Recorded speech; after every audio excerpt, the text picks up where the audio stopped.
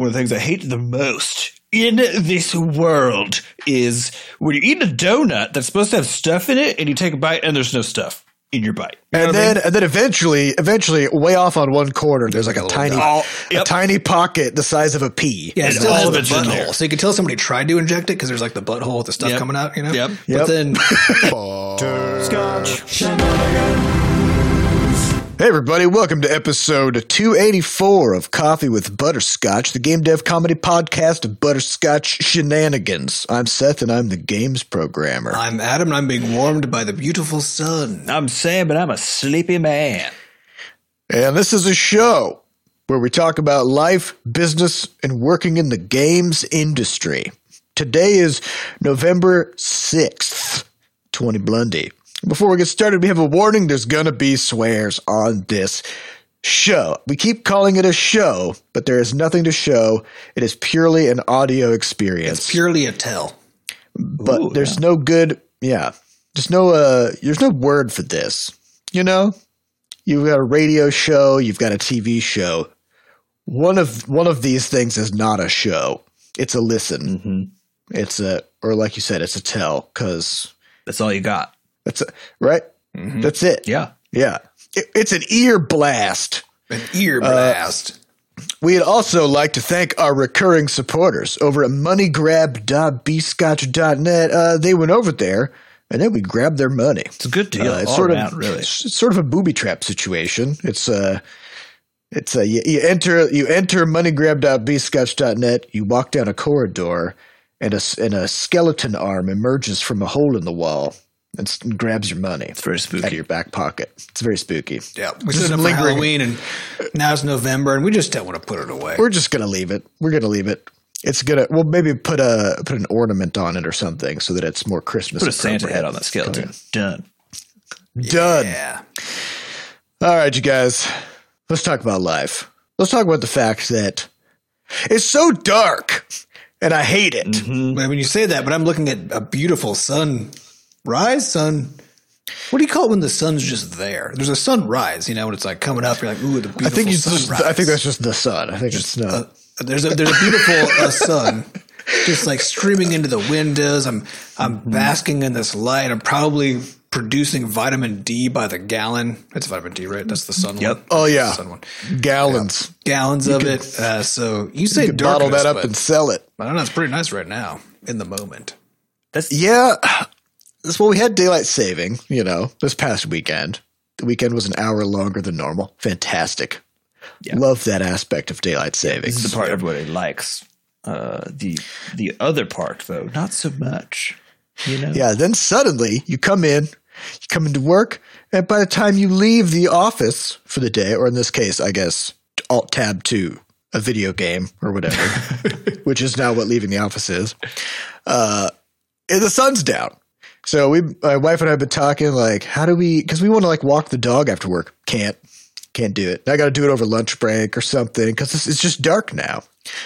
When we were talking earlier this week about this idea of just being like, what if just we didn't adjust for daylight savings time, right? Mm-hmm. So like the clocks change, but we just keep doing things at the same time.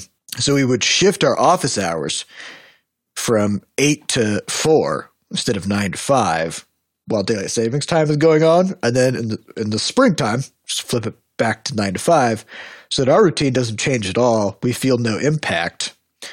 But the clocks are just weird now, right? Yeah, I've been waking up a little bit early. We didn't do it. Yeah, I've been trying it out. I think it works relatively well, but it's weird. And I don't know. It's one of those things where like technically it still feels like you're getting up earlier because I'm not. It's not like I'm going to bed. I'm not actually going to bed later. I'm just weird, I'm right? just tired earlier because it's so dark. You know what I mean? I'm just tired for a longer period of time. But the thing is, you already were tired at that same time last week too. It's just that now the clock shows that it's 5 a.m. instead of 6 a.m. and now it's crazy that you're up that early, even though it's literally the same time. I think it's really, for me, it's mostly that waking up is just the worst part of the day, because like. It's the worst part of life. Yeah, because you're in this great state where you don't even know the world exists, and and you got all kinds of wild, trippy shit going on in your brain. You're living in an imaginary universe. Like everything is, you're cozy, you know. Like you're wearing a cool jacket made out of gummy bears. Descended to the spiritual plane. Yep. Oh, it's so good. So you're in that state. No rules, no limits. Cozy, warm, comfortable. Laying on a soft thing, covered in soft things, you know. And all of a sudden, some fucking loud None of that thing, is true anymore. Yeah, it's like get out of this glorious best part of existing, and go step on a cold floor. You know. Then there are rules. Now you got to brush your teeth because you notice your mouth tastes like shit. Yeah, because your teeth are constantly trying to fall out of your head. Yeah, so which you might have been dreaming about, but yeah, you got to scrub your whole body. You got to check your hair. I think it's really just that waking up sucks, right? It's just the worst. And so for me, like, it's not about early versus late or anything. It's always just, how late can I get away? Like, at what point do I have to wake up, right? And so, like, for me, daylight savings just like it shifts that by an hour, which then after a few days, like, is irrelevant again because like I'm adapted, right? But that's fucked up. It's like, so I wouldn't want to wake up an hour earlier because now I'm not staying in bed as long as I can because I can stay in bed. It's not an extra hour. It's just closer to when I really have to get up, you know? But isn't it weird that it's about staying in bed, not being in bed? Because like you could very easily, like the second we're done with work, just go to bed. That's true, but I don't want to. Well, exactly. Because it's not about being in bed. It's about staying in bed. It's actually not even about staying in bed. It's about not having to get out of bed because it's the leaving bed and going to the world. That's the bad experience. And so you're avoiding. Is difficult, you know? Yeah. You're avoiding that step. Change is hard. Change is hard. No matter who you are, what time of day it is. Transitions are the worst. Yeah. But it's funny, right? Because it's not about like getting as much sleep as possible. It's about putting off waking up as long as possible. Which is a weird thing to optimize for, but also it makes perfect sense. Yeah. So, but imagine though, everybody I know is like, what's the deal with daylight savings? I don't understand it. There's literally nobody who's into it. It's very disruptive and I hate it. And everybody in the world could just be like, I'm just not going to respect this. And they could just stay on the same schedule, you know, go to work 8 to 4 instead of 9 to 5 once the clocks change, flip it back. Just keep doing everything at the same times, just with the clocks offset. Are you saying we should start a movement? Because this sounds like a revolutionary sort of call. How many people to rise up actually do daylight savings? It's pretty sure Canada. I know Canada does because I have gaming buddies up there, and I'm like, are your clocks fucked up? And they're like, yeah, I'm so tired.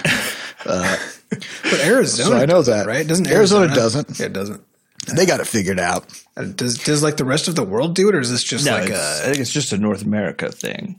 Okay, I don't know. I'm pretty sure. I don't know, but we need to start a movement, maybe called something like "Save the Day" or something like that. Ooh, that's good. SaveTheDay.org. Come on over there, donate to our cause. Don't know. Also, we don't know what's at that website, so we don't know if that's a real thing. It's probably a real website. If you're going to visit it, do it very carefully. And know that we're not actually affiliated with it, and don't give them money, and unless they're actually doing something good, in which case I guess sure that's fine. Yeah, but don't take our word for them doing things good. You got to go. Yeah, we don't know who the hell they are, but anyways, we need start what is it? It's a civil disobedience.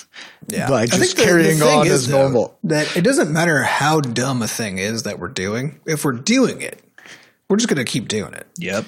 If life has taught me anything, like the more I've moved into adulthood and looked at the quote unquote adults, making decisions and doing things out in the world, if you're doing dumb things, you're just going to keep doing it. Just going to keep doing it. Yeah. Well, at least for a pretty long time. It takes a long time of doing dumb things before you're like, wait a minute. Yeah. Well, that is the human condition. Right? This is all we're talking about this all the time, right? Like you have to suck at a thing before you can do it well. And you have to suck at it for a long time. And then even when you do it well, you're just doing it better than you did when you sucked more. You're still not necessarily doing it well, right? And now if you take that over the whole population, like everybody has to be doing it at the same time, except you keep on injecting kids into that. you know? And they're always doing dumb they're always stuff. 'cause doing that's all dumb they. stuff. That's all they know how to do. Yeah. And so like you just keep everything like in this steady state, right? Of never being able to collectively become an adult. We can't all agree to learn from what our mistakes are because we're all constantly making new mistakes. Yep. You know. So daylight savings forever, I think, is the. I think we're trapped. Yep. Well, still, we need to think about. We need to think about starting this movement. I think we just did. Yeah, I've thought about it, and it sounds like a lot of work, and I'd prefer to stay in bed. So Well, no. This is what I'm Things talking about. like- Change is hard, you know? changes No, the- I mean starting a movement is no big deal. Keeping it going is pretty hard, you know, because there's like a certain minimum scale where it's like this. It's like kind of like the smallest team sizes too, you know. Like there's a certain minimum number of people to get involved where you could still say like, yeah, we started this I movement. think starting a movement is the same as publishing a video game, right? Which is like the product can do- itself, which is the movement. Like that part's easy, right? It's marketing it. That's the hard part. Right. And so we could start it and then just if it happens, it happens. We'll You know, just we're just put gonna it out put there. it out there. Yeah, Just put it out there. Just put it out there. You know, and if it happens, you know, I'll send it to some. I'll send like a link to some people. You know, I'll put it on my Have Facebook. my friends join it. Have my friends. Yeah. And honestly, if there's like some glory seeker out there who's like, I want to be the face of this movement, that's fine. Like we don't really care. We don't have a horse in this race or whatever. No, Whatever every movement needs a champion. So we need to find some streamers, some big streamers to advocate for this. Yep. The problem is that young people don't vote, and so that won't help us really because only young people watch streamers currently. So what are we going to do? But young people Well, are it's not about voting. They're always doing that. They're just getting older. So this is the trick. You know, if you wait long So enough. get the young people to hate daylight savings now, Yeah. so that in 20 years, Adam, you got to play the long game with movements. Gotta Okay? Play the Right. long game. Rome wasn't built true. in a day. You know, it also didn't fall right. in a day. It took like a long time to fall. You know, Everything takes a while. everything takes a while. Sam, you got some animal stories to share. I want to hear about this. So I had Hit me. the weirdest series of things happen this week. All of my morning walks, and it made me feel like I was sort of an apprentice druid leveling up my skills. Okay. Sick. Day one, find a bee, okay? Like a normal ass bumblebee, just laying on the ground. But it wasn't laying there like dead laying there. It looked more like it was resting, but also it was cold as fuck because it's the morning time. And so I was like, I know what happens if bees get cold, which is they basically just slow the fuck down, right? They're basically zombies, right? Yeah. Zombies. Yeah. So if you didn't know this, if you catch a bug, you can just put it in the refrigerator. And Yeah. it won't kill it. It'll just get really slow. And then if you're like worried about like handling it or whatever, then like now you don't have to worry about it because it's very slow. pro tip, if you ever want a bug, just put it in your freezer. Come back, thaw it out later. Not freezer. Not Oh, freezer. not freezer. Not freezer. No. So this bee was just clearly very cold, and so I don't know what happened. I don't know if it had like maybe it had gotten a little cold, stopped for a moment, and like with hypothermia, right? You're not supposed to sleep because it'll get you.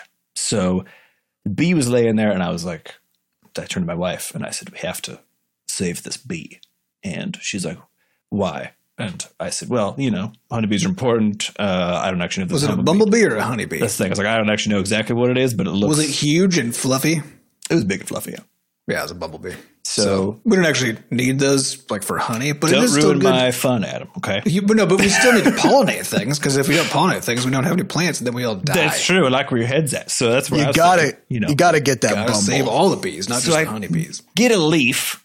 Okay, because I'm still like, I know this thing's slow, but stingers are stingers. So get a leaf, get this bad boy, pick him up, put him on a tree so he's getting hit by direct sunlight, and then I breathe on it. Okay, because I'm like, I'm hot on the inside because I'm a mammal. I do. what I'm I a want. hot man. I'm a hot mammal. 898. Mammals, like the one thing about them is they're hot on the inside. Yeah. So I'm like, I'm going to breathe some of this hotness onto this bee and resuscitate it. Start doing some just kind of breathe on it a couple times. Bee starts waking up. It's like beautiful. Its wings start like buzzing.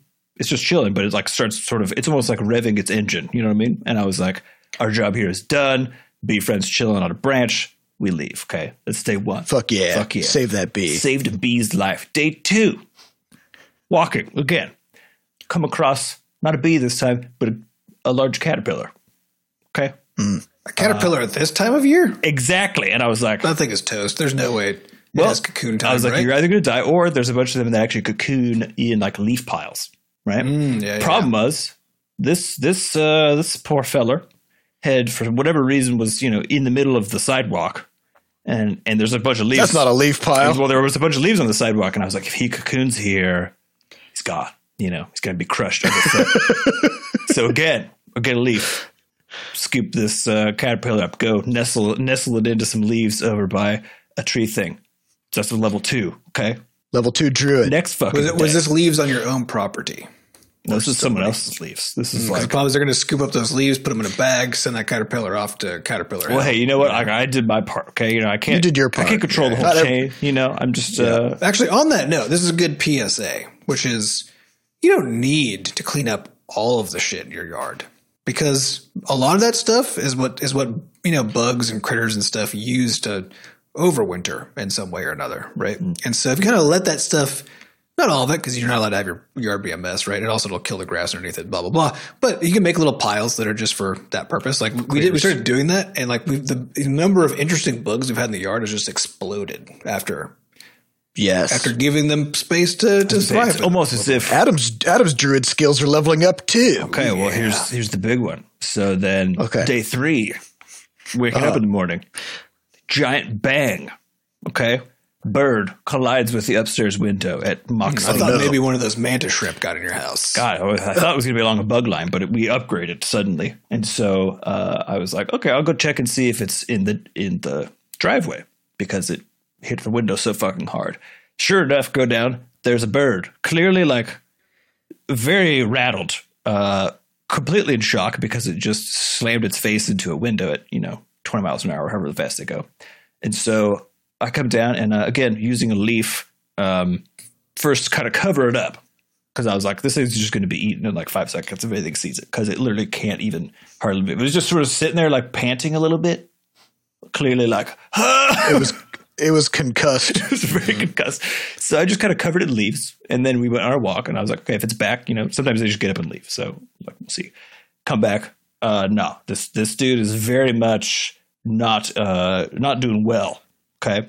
So go ahead, come inside, get a box, put a towel in the box, put the bird in the box, and then let it just sit on the patio and just sort of rest for like 2 hours. Okay. It doesn't try to even escape the box. It's just chilling in there because it knows it's been thoroughly concussed. And then finally I went around at lunchtime, opened the box and sort of like tried to shush it a little bit, and it went flying into the treetops. And I was like, I have saved 3 lives today, this week. Or at least extended them. At least extended them for the next like hour or two.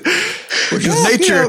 It's nature. Nature's fucked up. Like sometimes the best you can do is just stave off the next 2 hours of inevitable death. Yep. This reminds me of seeing, like, every now and then you'll see a YouTube video of some parents who are like, okay, kids, like, we're going to set this, like, we have this pet mouse or something, like, we're going to set it free. And they, like, put it out in the yard, and, like, immediately a hawk just eats it. Like, it's like, well, I mean, the world is a vicious place. Yeah, freedom in nature is the freedom to be eaten. You will be eaten. Mm-hmm. Will be eaten eventually. Which I'm just so, no matter how bad most things get, the fact that you don't have to worry about being eaten by things. Well, you get to, as a human, you get to choose mostly if you're going to worry about, like, you get to choose if you're going to go hiking where there are bears. You get to choose if you're going to make yourself a target for big eating. A snack. Right? Mm-hmm. Yeah. Yeah. But yeah, generally, that's kind of my. I choose not to be eaten. Yeah. That's why the ocean still scares the shit out of me. Oh yeah, because the ocean, everything wants to eat. Yeah, and everything's bigger. You're completely out of your element. Ugh. And it's 3D. Things can come at you from above and below and all directions. I'm more of a 2D kind of a. Yeah, 2D's way better when it comes to not being eaten. Yeah. All right. Well, let's get on to some questions. These questions come from our listeners over at podcast.bscotch.net. If you want to get your question onto an episode, just go there. It's possible these questions come from people who don't listen. I'm just going to put that out there. That's true, actually. Because it's just an open it would be weird. Yeah. But it's an option. So these questions come from people who may or may not listen to this podcast. we actually, before we do anything else, we have a comment from Fly Hoppy Axe Rampa, which is not a question. He says, I know that when Crashlands launched, you had people that wanted it to be more like Don't Starve, which is true. Mm-hmm. I recently bought Don't Starve on sale, and I wanted you to know that while I was playing it, I just wanted it to be more like Crashlands. No question. Have a nice day. Yeah, I mean, this is something that we kind of rant about from time to time, which is the propensity of reviewers to not review a game. This is players and professional reviewers. The propensity to review a game not for what it is, but for what it isn't. Mm-hmm. And then specifically in relation to a thing that they want it to be, because there's yes. a what it isn't in the sense of like, oh, like I feel like if it had this feature, then this would be better. Blah, blah, blah. I mean, that can be fair. Right? Games are all existing in context with each other too, right? Yeah. Not saying that that's unfair, but the propensity to be like, this isn't Don't Starve. Yeah. Well, the one we were talking about recently was Genshin Impact, right? Yes. Which has been being touted by the press the whole time as like basically a Zelda clone, right? A Breath of the Wild clone. And it isn't. It's its own thing, but it takes place in an open world. You can climb. There's a stamina meter. You can glide. It has a lot of mechanical. Did you say a salmon emitter? Stamina meter. I may have said salmon emitter because I write that down. Crashlands 2. Salmon emitter. Salmon emitter. I mean, we're doing a lot more sort of event-based programming in Crashlands 2, so we could have a salmon emitter. I don't know what that means. Well, we can't have salmon though, because that's a real fish, and there's trademarks on that. Let's call it Malson. House of Malson. Mm-hmm. Yeah. Or it can be salmon, S-A-M-M-I-N. Salmon. That is how it's pronounced. Salmon. Anyways, what were we talking about? Genshin Impact and how everybody's Genshin Impact. Everybody basically start off the review being like, oh, thank God, a clone of this game that I love. Oh, it's really not that game, though. It's its own thing. Oh, I'm so pissed off about that. Right. And that's basically how all these reviews went. So I was seeing that from the outset. Of course, Genshin Impact did fucking great. And so they've got nothing to worry about. But part of their strategy was all about messaging and trying to make sure to the best of their ability that people weren't just saying, oh, yeah, this is just this other game, only a version I don't like because it's not the same. So, yeah, this is the thing that everybody has to deal with all the time, which is you only understand things relative to other things.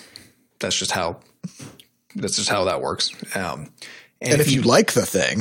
Yeah, and if you like the thing that you're comparing this other thing to, then all you can see are its quote-unquote deficiencies, right? Which to you now a deficiency is like a thing you like from this thing that this other thing does not have. Even if in context it doesn't need that thing to still be just as good and whatever. So, yeah, it's an aggravating problem. And I think especially when two games in this particular sense look alike in any sort of way. So in the case of Genshin Impact, it is very true that Genshin Impact uses a lot of the same rendering style and the same color schema as Breath of the Wild. So it's not it invites a lot more. Yes, it invites direct comparison. And the same way that, which we were actually surprised by with the original Crashlands, because it has so much color in it. I didn't think it looked like Don't Starve. Animation style is completely different. Art style is completely different. Yeah, but from like just a general person's kind of like glancing at it, apparently it does totally read as like kind of similar, largely due to the black outlines. And so that was 100% one of those things where you can also think about when you're making your own game or working on any product that exists in a space like this. There's this idea of differentiation, like basically visual differentiation, to try to push yourself so you're not competing directly with a thing. But also sometimes it's useful to be able to borrow the people from. So, for example, in the case of Genshin Impact, it has a lot of those open world elements as like the same ones as Zelda does, Breath of the Wild. So at the same time as like they need to not be a clone of it and make that clear. It is also extremely useful from a marketing standpoint for them to borrow the style because it speaks the same language, right? So people who played Breath of the Wild were like, "This is great," would look at this and be like, "I wonder if this is the same level of greatness." You know? Well, it's a very difficult line to ride. Really hard. Which is you need enough similarities to existing things that people get it, right? And that you can establish your thing as being the kind of thing that people would want because it's like thing. Because you can only know that you want something if it's like something you've had before. Otherwise, you couldn't even guess that you would want it, right?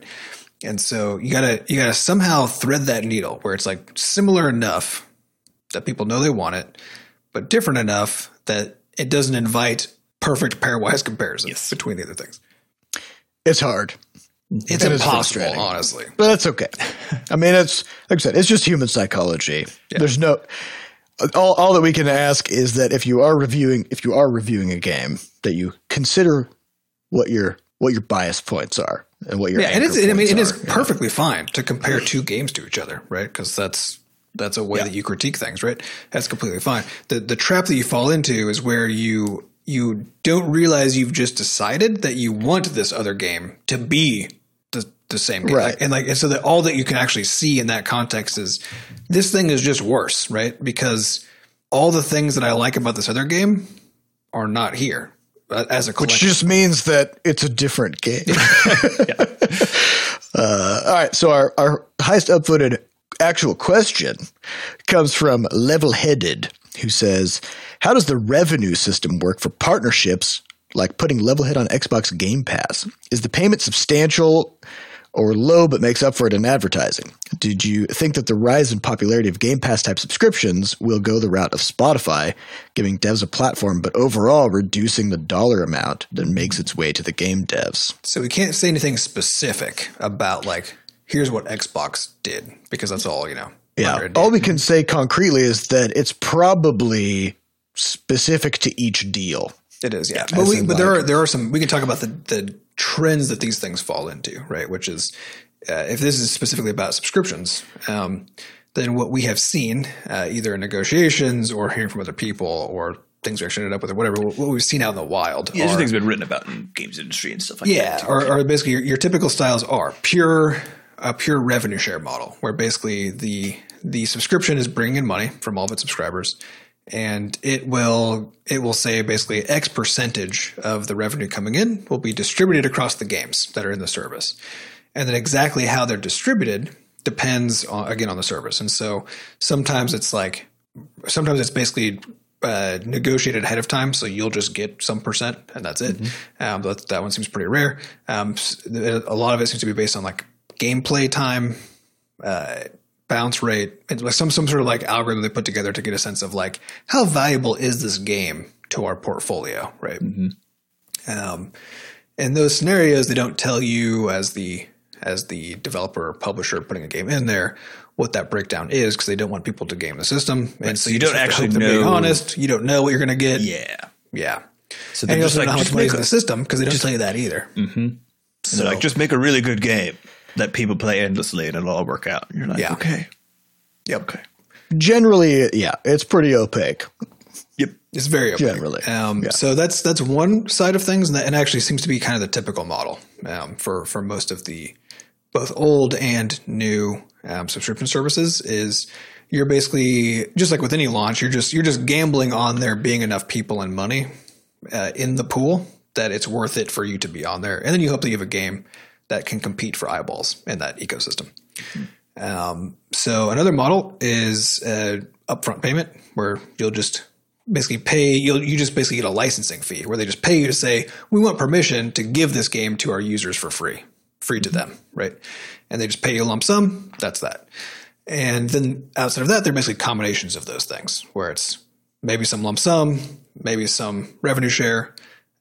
All the details depend on the specific contract, and our experience so far has been that the deals that we got were likely not exactly the same as the deals that other people got, because we negotiated all the details and worked with that partner to find something that worked well for us, worked well for them, and everybody was happy about it. Yeah. So as far as like how this compares to something like Spotify, I think the major difference when you're talking about music in particular is that in the case of this mixed model, where you say, okay, in dealing with X platform, we're going to do there's an upfront payment, and then there's, say, a revenue share or some bonus structure or something like that in post, so that if your game does really well, then you're still able to capture some of that value. I think the thing that's really interesting to me about stuff like Spotify is that they don't pay a damn cent, from what I understand, to have your music on the service. They actually do. Do they? Or yeah. So if you're a rando music person, like just like if you're not if you're not a big name, if you're not under some sort of a big publisher or whatever, right? Yeah, you're basically, if you want to, you can put your music on Spotify. You don't have to, right? Because you don't have to do anything with your copyrighted materials. So if you want to, you can put it there, and then the default is that you're just basically getting it's the streaming revenue from that. Getting that streaming revenue, right? Yep. But it's sort of like, it's similar to like YouTube or Twitch, like all these things, right? There's like the default behavior is you're getting some cut, which might be, I think on Spotify, it's a per stream, I think. Yeah. But it could be a share model where it's just like, we don't know what it is per stream because it depends on how much money is coming in and how much stuff people are listening to or watching or whatever, right? That's actually more typical. But in those cases, like we've seen at Twitch, like $1 million deals, right? For certain streamers. So the experience that a normal streamer has, your average streamer, is not the same at all as the ones who are bringing in lots because those are also typically exclusives, which is to say, yeah, you will pay you this much money to only stream using our platform. And Spotify is the same thing because there's a whole bunch of Spotify exclusives now, like for podcasts in particular, but not so much for music, but there's a little bit of that still too. They bought the Joe Rogan podcast for $100 million. Exactly. And so that's typically, again, following that model where either, because we don't know behind the scenes what the full, appearance of that deal is, but exclusivity is that key token that's actually moved in a lot of this, which is usually if you're being paid a lump sum for a licensing fee, it's going to come with some strings of some sort. That's in like the current games market, that's typically exclusivity is what people want, but it isn't necessarily. It could be things like we need to make sure that you have X number of languages covered and that you'll sim ship with other platforms. Like there could be any number of requirements that come along with that money. Yeah, I mean, in the case of something like Game Pass, one of their big focuses has been getting games on day one as opposed to like later. So, and you can think about that as far as that idea of putting your game into a subscription service on day one. I mean, if you asked someone to do that like 4 years ago, they'd be like, fuck no, like absolutely not. And you certainly want to do that without knowing that you're going to get paid for it. Because basically what you're saying now is like, because it feels like you're devaluing your game by just basically saying, oh yeah, if you want it, you can just have it. I'll get a random amount of money from this publisher, right? And now who's going to buy it is kind of like where your mind is going to go, right? Yeah. So I think as far as where things are trending, I guess I think about where games are going in the subscription sense more so like how Netflix operates, because the overall cost to produce and market a game is so fucking high compared to like a single music track or like once you're in, of course, high production tier stuff for music. It's very. I'm not saying it's not expensive. It doesn't take a lot of time, but it's a different. It generally order of magnitude. It wouldn't take like 500 people 4 years to make a single $500 million. Yeah, it's not a single album. Yeah. And so where I think this is going is more along the Netflix side of things, where I think subscription services are going to be more and more prevalent. I think you're already seeing this. They've more of them have popped up in the last year. And Netflix uses a licensing model, right? Just a pure. There's no revenue share. It's just a pure. We're going to pay you this amount for this amount of time on the platform. Yeah, and then I believe of course, if you get a season 2 or whatever else, then I mean now you have leverage because you have a thing that they want. Although that might have already been part of the deal, right? Which is so yeah. It's when it comes to something like Netflix, like not that much stuff comes out on Netflix. It's like a dozen things a week or whatever, right? It's not that, or maybe more than that I just don't see because I assume everybody sees different stuff, right? But it's not a ton of stuff, and it's a low enough amount that they can negotiate a deal per thing that's coming through, right? And so I think what's interesting about this is you move into a space where devs have to shift their focus from selling broadly to individual players and trying to say like, yeah, we're going to try to make 100,000 sales or whatever else, to saying to actually almost a B2B model, a business to business model, where you're saying, okay, we have this really good game that we're like pretty sure people are going to love, but because of the current state of how the industry works, it's far more energy efficient and smarter for us as a dev studio to be able to talk to our platform partners and essentially sell it to them first and foremost, and sort of most importantly, because they can provide a floor that regular gaming people can't. And so it suggests sort of an interesting, I don't know, like a vertical integration on some sides of the market where like, as far as any one of these platforms is concerned, I know like Microsoft bought up some more studios in the last 6 months or so. And I am wondering if there's going to be a bit more consolidation in that regard because of the subscription model and how all these things work. But Well, you see this with Netflix, right? It's like Netflix is producing more and more of its own shows, right? Exactly. So instead of paying a licensing fee for some third-party content, they're just going right for making their own content instead, Right. which You isn't have this- necessarily a safer model, right? No, well, you have this problem in entertainment. I mean, it's there in a lot of things. I think it's especially volatile in the entertainment industry, which is that past performance is not indicative of future performance, right? And so if you buy a studio because they've made a great game that was super popular, the probability of them making another super popular game is very hard to predict, right? And oftentimes, so like the creators of, Fall Guys or Among Us or whatever, like, are they going to make another game that does incredibly well? Don't know. Well, the There's creators no of way Fall to Guys tell. have made hundreds of games, like literally hundreds of games. And none of them hit Fall Guys. Yeah. level, Can you right? think off of your head what are the games that they made? Like, can you just? I didn't even know they made other games. I think it's the thing. Yeah, I think it's Yeah, and so you have this longer term interesting trend with streaming services and things like this, which is, and this is what you saw this with Steam and with things like the App Store and whatnot, which is the platform that greenlights things, like decides what's going to be on their platform and what's not. They learn over time that every now and then they will find a hit, but they have no way to know what those hits are going to be. So instead they go for volume, right? It's like, get as many things onto our platform as we can, as long as they meet some bar of quality, at least at first, so that the likelihood of us having the thing that's a big hit goes up and up and up. And what you end up with then is over time, the value of the platform tends to deteriorate because it's harder and harder to find the things that you want. And then people start to diverge and wander off to other services. And it's harder like to get that. visibility if you're one of the ones trying to get a hit right on the platform. But And even if you there's could have been a hit, 5 years ago, your competition is now so high because being a hit is all about visibility, right? It's all about people knowing the thing exists, it getting the right hands, getting a few champions, like the whole that whole process. And it's just the harder it gets, the less likely you catch onto those parts of the flywheel that get it spinning. Yeah. And it's even to the point where, looking at Netflix, they're becoming notorious for canceling shows after a season, right?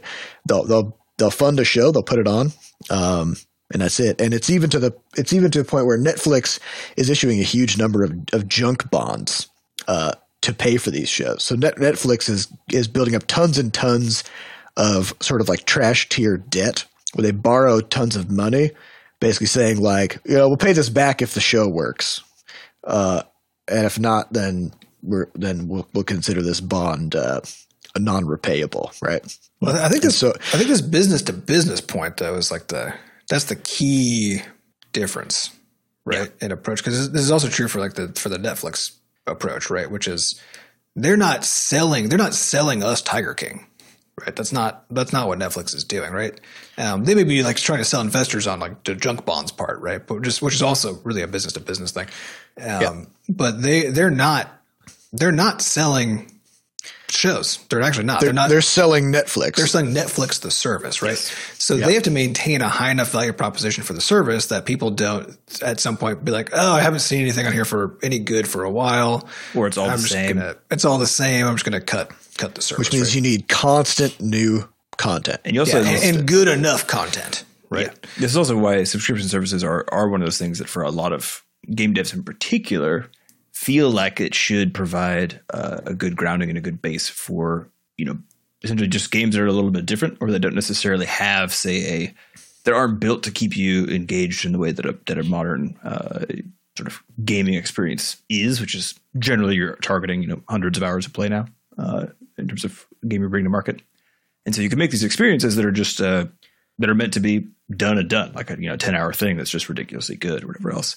And in the context of a subscription service, as long as you're not as the service, you're not viewing the value of a game strictly on its ability to sink someone's time, then having those other games present means that people will be on your service overall for a longer period of time because they have different options, right? Yeah, well, and that's like what people think. But that's not the reality, right? Because we already seen this with Apple, because Apple actually publicly said with their Apple Arcade that they were going to be changing their approach to what games they brought on and that kind of stuff. And well, it's true. Xbox is very staunchly not taking that maneuver, right? Because they're saying, yeah, we know that certain games don't quote unquote perform as well, but they essentially, the idea is that they have a place inside of a larger repertoire. And I think it really comes down to like when the payout for a game is so strictly tied to those engagement metrics, which is basically where the weird shit gets in games. Then I mean, cause think about like a Netflix. Like I don't think Netflix doesn't pay the individual screenwriters and actors based on how many people watch their show every day. I don't think there's like I'm pretty sure it's entirely a licensing model. I don't think there's a one size fits all. Yeah, well, I know licensing is in like, I know like all the deals that I actually heard about with like any detail whatsoever was, Netflix paid X amount of dollars to have the rights to stream this thing for the next 2 years or whatever, right? Right. Like that seems to be, and it's possible that, of course, because we don't know the details, it's possible they have more, boutique licensing agreements for different shows.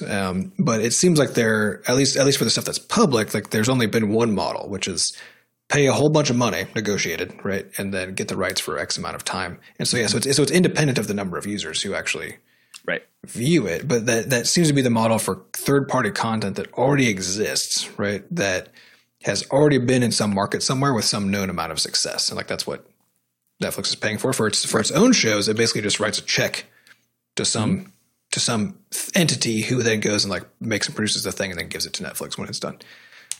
Yeah, so I think that's where the rub gets, right? Yeah, because like if depending on which one of those models you're using, then you actually have very different. You have two very divergent interests in terms of how you build your subscription.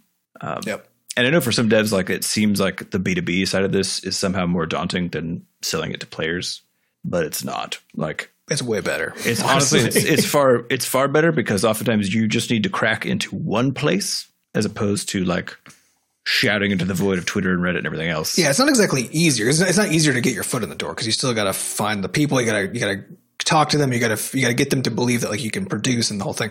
But I think the key to it though is that a game's ability to succeed in the broader market of players, right, is somewhat independent of how good it is conceptually, how well it's produced, and so on and so forth, right? It has to be good, but just because it is doesn't mean it's going to be successful in the broader market. So when it goes business to business, like just in the same way we can't predict if a game will actually succeed in the player market, the businesses that we're talking to also can't, right? But they can evaluate the thing that we make the same way that we can, which is they can tell if it's good. They can tell if there's a niche for it, if it's the kind of thing that like people should want, like all that kind of stuff, right? They can tell all of that. And so as long as we're making a thing of high quality, we've done our own sort of survey of what we think is available in the market, we know what our target platforms are, like all that kind of stuff, then selling to a platform is actually the same as selling to ourselves in the sense of like convincing ourselves that this was a wise thing to invest our time into is the same problem as convincing a platform that it's a wise thing to invest their money into. But convincing players to do it, to buy your game, is fucking impossible. Because nobody knows what's going to work there. No, there's just no way to know. Yeah. So it's easier to just negotiate with someone who can reason their way through it the same way you did. Yeah. Being like, I could see this taking off. I could see people liking this. Well, and I think that for me, the big takeaway, without any details from our experience with Levelhead and getting it onto a few subscription services and having just much closer relationship with the platforms at launch was that I, moving forward, much prefer the business to business model of coming with a licensing deal, knowing at least at a minimum how much money is going to come in. That's the big one. Like being able to say like before a launch happens, like, okay, we'll be fine. Yeah. We knew 6 months before we launched Crashlands how much money minimum we were going to have from Xbox. Like we knew that. We just got to know that, right? Yeah. Levelhead. Or for Levelhead, sorry. Yeah. We just got to know that. What did I say? You said Crashlands. Yeah. Oh, right. Shit. Okay. I was like, what a relief, as a dev. Yeah. If you've been working on something for a year or 2 years and then to just know that at least to some degree, as long as you can get this thing across the finish line, that you won't be like destitute. That there's some money coming in. I mean, that's super handy. So who knows what these things are going to look like in the future? And I guess the short answer is there's like 1,000 different possible ways that these things could be. They will, set and up. so many of those are new too, because Game Pass has been around for a little bit, but not that long, and they'll presumably be changing their model as they adapt. And there'll be new services. There'll be new services. Google Play Pass, basically just launched last year, right? And of course we have our deal with them. But I can't imagine that when we come to talk to them about Crashlands 2 potentially, right, a few years from now or whatever, without a doubt, their server is going to look different. The people in charge are going to be different. Context has changed. Deals are going to be different, and it may be better, maybe worse. There's no way to know. And so we're not. I guess the short of it is we're not banking on being able to sell Crashlands 2 into subscription services successfully. In it will be nice or whatever, but if we can, that would be the ideal move. Yeah. All right. Next question comes from Biggie Bapa Boop, who says, "What would be the best thing to find in the middle of a cupcake, and what would be the worst?" In the worst, I feel like there's too many degrees. Yeah, there's too many worse things. I don't even want to think about that. Let's not even go there. It's been a week. I'm not thinking about gross things inside cupcakes. I know. Well, here's the thing. The worst thing to find in the inside of a cupcake would be an endless dark void that consumes all knowledge of cupcakes. That seems fine, honestly. Mm-hmm. So you'd get in there, you'd be like, "Oh, I'm going to have this cupcake," and then boom, nobody's ever heard of cupcakes. You're holding this thing. You're like, "What the hell is this?" And no matter how hard you look at it, you just can't figure out what it is. Counterpoint. That's the best thing you can find inside of a cupcake, because cupcakes are tiny shitty cakes. That's what they are. That sell for like $12 a pop. Yeah. And they have way too much frosting on them. Way too much icing, way too much everything. A cupcake is a shitty cake across the board. There's no cupcake you can find for which there isn't a better cake, right? That's just Adam coming in hot. So I think Seth, you found the best thing to go into the inside of a cupcake. That is true. I mean, almost any time I've gone to like a high end, boutique cupcake place where they're like, this place has cupcakes that'll blow your socks right off of your body. What they mean is it'll blow your insulin right out of your body. And I get it. Yeah. And it's like a little, it's a little cake, maybe an inch and a half tall, and then like 16 pounds of frosting on top. And not good frosting. Because frosting can be really good if it's like it's not overly sweet. If it's like it can be really, it still is never good in that kind of quantity. That's just absurd. Like, how did we get here? Who's eating these? Who's eating these sugar bombs? I just honestly, and how are they eating them? I'm so confused about the distinction between a muffin and a cupcake, because in particular, so my wife and I used to eat scones every morning on our morning. Well, not every morning, but as often as humanly possible on these walks. The scone is a triangular. That's the triangular muffin that we discussed a few episodes ago. So the question I have is like the distinction between a muffin and a cupcake, because they have a new one now, which is it's labeled as a muffin. Okay, it's a pumpkin cream filled muffin. So to be honest, like it tastes, it's basically the best cupcake I've had. To be honest with you, like that's fine because it's not too sweet. It's not too sweet. Yeah, it's just like it's one of those things you can eat it and you're like, I want another one. Like it's that on that level where you're like, I just need more of this. I think that's it's sort of like the difference between cake and bread, right? Like cake, you have a little bit and you're like, I've already had too much. Bread, you can just eat forever. Just eat it indefinitely. And like if you find a line, because these are all in a gradient, right? So there's the bread cake gradient, which is also the muffin cupcake gradient. Same gradient, same idea. Mm-hmm. So, but a muffin actually is on the bread cake gradient, right? It's just shifted kind of to the right. Yeah. Yeah. It's like it's more, so muffins are just out of the gate really fucking good. Just like by default, because they're not too sweet, but they are sweet. But they got a lot of shit in there, like interesting stuff. So it's not just boring ass bread, So you're already in there. So if you just kind of like, if you start at that point and you kind of shift one way or the other a little bit and like spice things up, you like take a big leap. So if you're putting icing or whatever the fuck in the middle of that thing, like now all of a sudden you're doing interesting stuff, right? Yeah. You're kind of hitting all sides of the spectrum at once, but on average, right in the middle, which is really where you want to be. But that's also the genius of the interior frosting, is that you can't overdo it like you can by putting frosting on top. There's only so much room in there, right? Yeah, and you also can't just eat it by itself, because when there's icing on the top, you can't even eat that shit. It's just like a huge pile, So like you can eat the icing without eating the cupcake. But if it's in the middle, you're always eating both. Though I will say, Yes. one of the things I hate the most in this world is when you eat a donut that's supposed to have stuff in it and you take a bite and there's no stuff in your bite. You And then eventually, way off on one corner, there's like a tiny pocket the size of a pea. Yeah, it And still all has of the it's in there. butthole. So you can tell somebody tried to inject it because there's like the butthole with the stuff coming out, you know? Yep. But then you bite over to it and there's nothing but the butthole. Yep. Yep. It's just a hole there. It's terrible. They missed it. It's the worst. Garbage. Well, imagine though, because this trend, I'm calling it a trend. This trend of making cupcakes that are almost entirely comprised of frosting. Because cupcakes didn't used to be this way. You know, No. 15 years ago, you get a Cupcake Wars that started. I was going to say, yeah, this I is, think it was reality TV. I think it was reality TV once again creeping into the real world and distorting it into horrible ways. Because a cupcake looks fucking awesome when it has like an insane, top to It looks cool. It looks super cool. It looks way cooler than a normal cupcake. It's just not. You can't eat it because you die. They're just decorative. Imagine if that trend carried over to donuts, right? Because like you get a donut and it has like that little thin sheen of like chocolate icing on Right, it. so they just piled it on. And they're just like, this is a chocolate donut. And it's like a donut and then just like 6 pounds of just fucking chocolate frosting on top. Someday Donut Wars is going to appear on the Food Network and then it's over for donuts.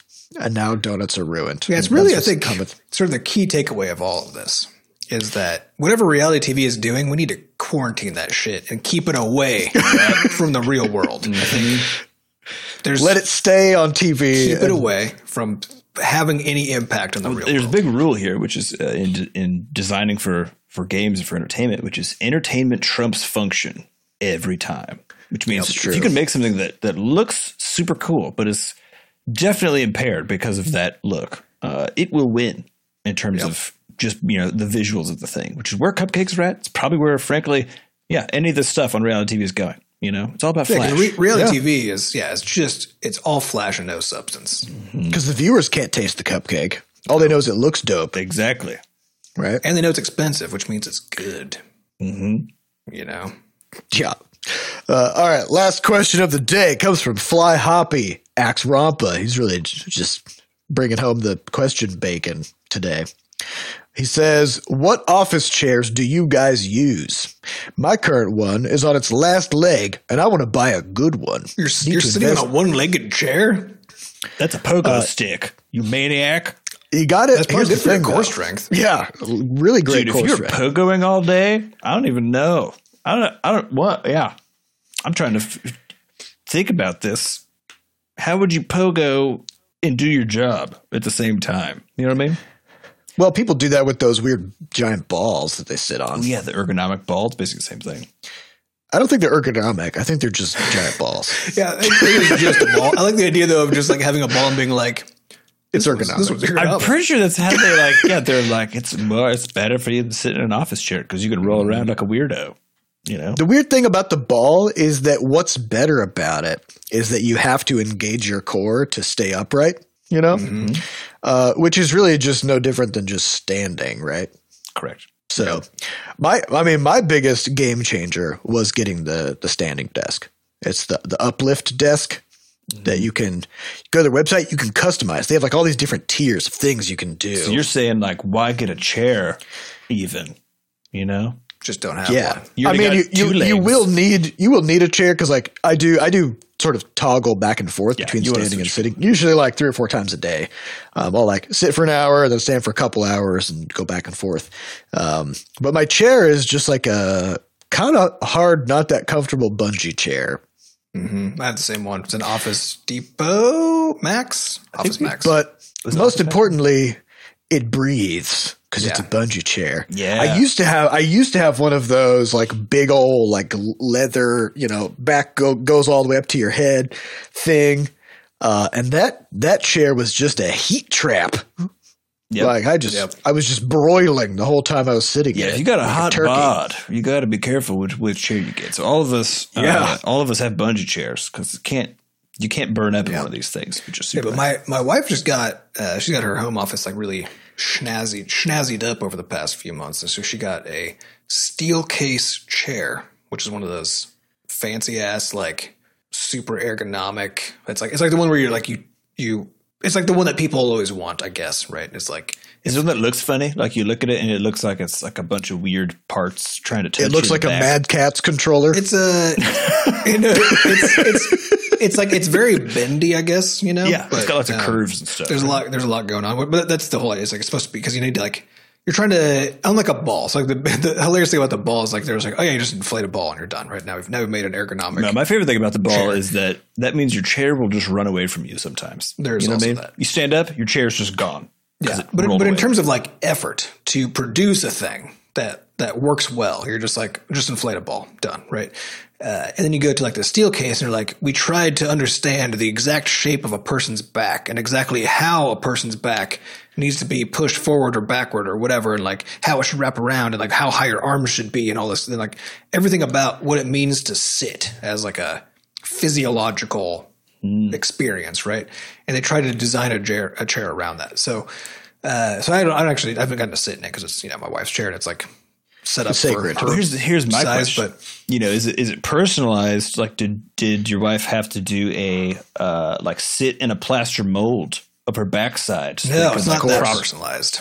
And of course, because of, you know, the world we live in, which is a sexist universe, and everything is made for average man size, and so there are some she's had to make some adjustments, like put a pillow here and like, you know, that kind of stuff to get it to hit just right. But even still, she likes it a lot. And supposedly, the answer to this question is, how much do you want to invest in your back? You know, Yeah, because of course, the more money you have, the better results you can get. As with all things. Yeah, because if you get a standing desk and then one of these fancy ass chairs, I'm not advocating for Steelcase specifically, but I just know that everybody seems to love them.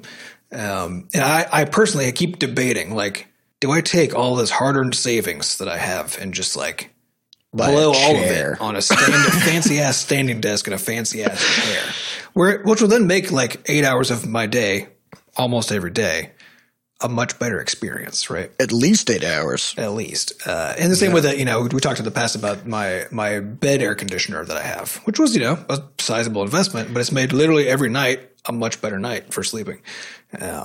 But it's really hard to pull the trigger on those, you know? So I still haven't done my own. It's like I'm in this shitty bungee chair.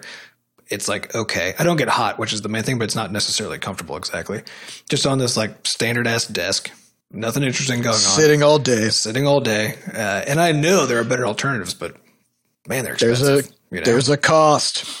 Yeah, I think the uplift desk that I ended up with, because you can customize in different ways. Yeah. I think the one I ended up with, I think was like $800, which was actually kind of like on the middle end. It gets high. Yeah, because I think they go down to maybe like 400 or something. I think the if cheapest you like one is cut out all the down there, features. yeah. Yep. But I was thinking about it. I was like, man, why is this thing so pricey? And then I got it and I was like, oh, I see. Because I was thinking about like, what does it take for this thing to, what's the engineering for this thing to function? Because it has to raise and lower two independent legs, and they have to be, and they are 6 feet apart, and they have to be fucking exact. Because if one of them raises very slightly higher than the other, your whole desk is messed up. And so the thing is, like, it's heavy. It's very heavy duty. And it has this little programmable computer thing. And so you can adjust it by 1/10 of an inch, just up and down, like wherever you need it. And then you can lock that in and be like, this is my setting number 3 or whatever. So I have 3 different settings. One is for when I'm sitting in my chair. Another is for if I'm standing without shoes on. And another is for if I'm standing with shoes on, because I get an extra, 1/2 inch of height.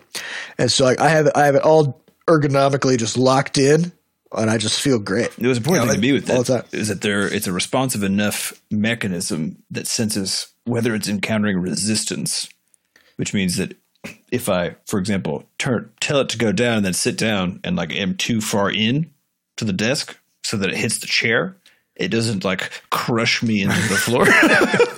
Which It I know doesn't feel sounds like silly. it could. It feels Yeah. like it has the strength. It really It's does. heavy. So I'm like, that was one of those things where I was like, that's what I need. I need. Yeah, you can. But you safety can take measures. that shit to them. Like, I don't know what your guys' setup is, but I know Jenny's setup is pretty wild because there's an underhanging. I don't even know what we call it. Like a PC case holder, right? So that you can basically have So your your PC computer case goes up and down. attached to the bottom of the desk. And she got one of the big desks too, so it's like very spacious. And so and then she has like a little tray and like a keyboard pull out, like the works, right? And so when that thing moves up and down, like everything. So in terms of dealing with like the fact that your cables are going to get fucked up, and in our case, because one of our cats kind of like lives in her office right now while we're still dealing with getting everybody to be nice to each other. And so there's not as much shit for him to get into because it's all up, right? And not up on a thing he can jump onto, but unlike my desk where there's just like cables on the floor and the cats are constantly eating them, you know? So there are clearly some advantages to having the whole everything move up, but Yeah, I mean, but my the sky's the limit on pricing for an uplift desk. Yeah, my thinking with it was just that because of this pandemic, maybe another year, maybe more, or maybe we're never going back to an office. It might just be working from home, and this is just now where I work. And so, and on top of that, it's also where I play. It's where I play video games and just do whatever. And so, it's just worth it.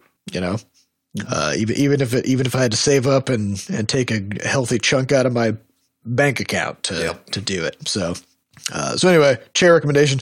I don't know. Bungee chairs are cool to keep you cool. That's why they're cool. Otherwise, I don't know. Otherwise, try to not need a chair. Yeah, stand as much as you can. All right, well, I think that's all the time we have for this week.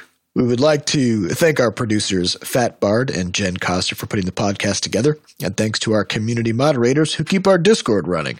To get more involved in the Butterscotch community, just go to podcast.bscotch.net, where we have links to the Discord, a way for you to donate, and links to the archives. Thank you all for listening. We'll see you next week. Goodbye. Bye.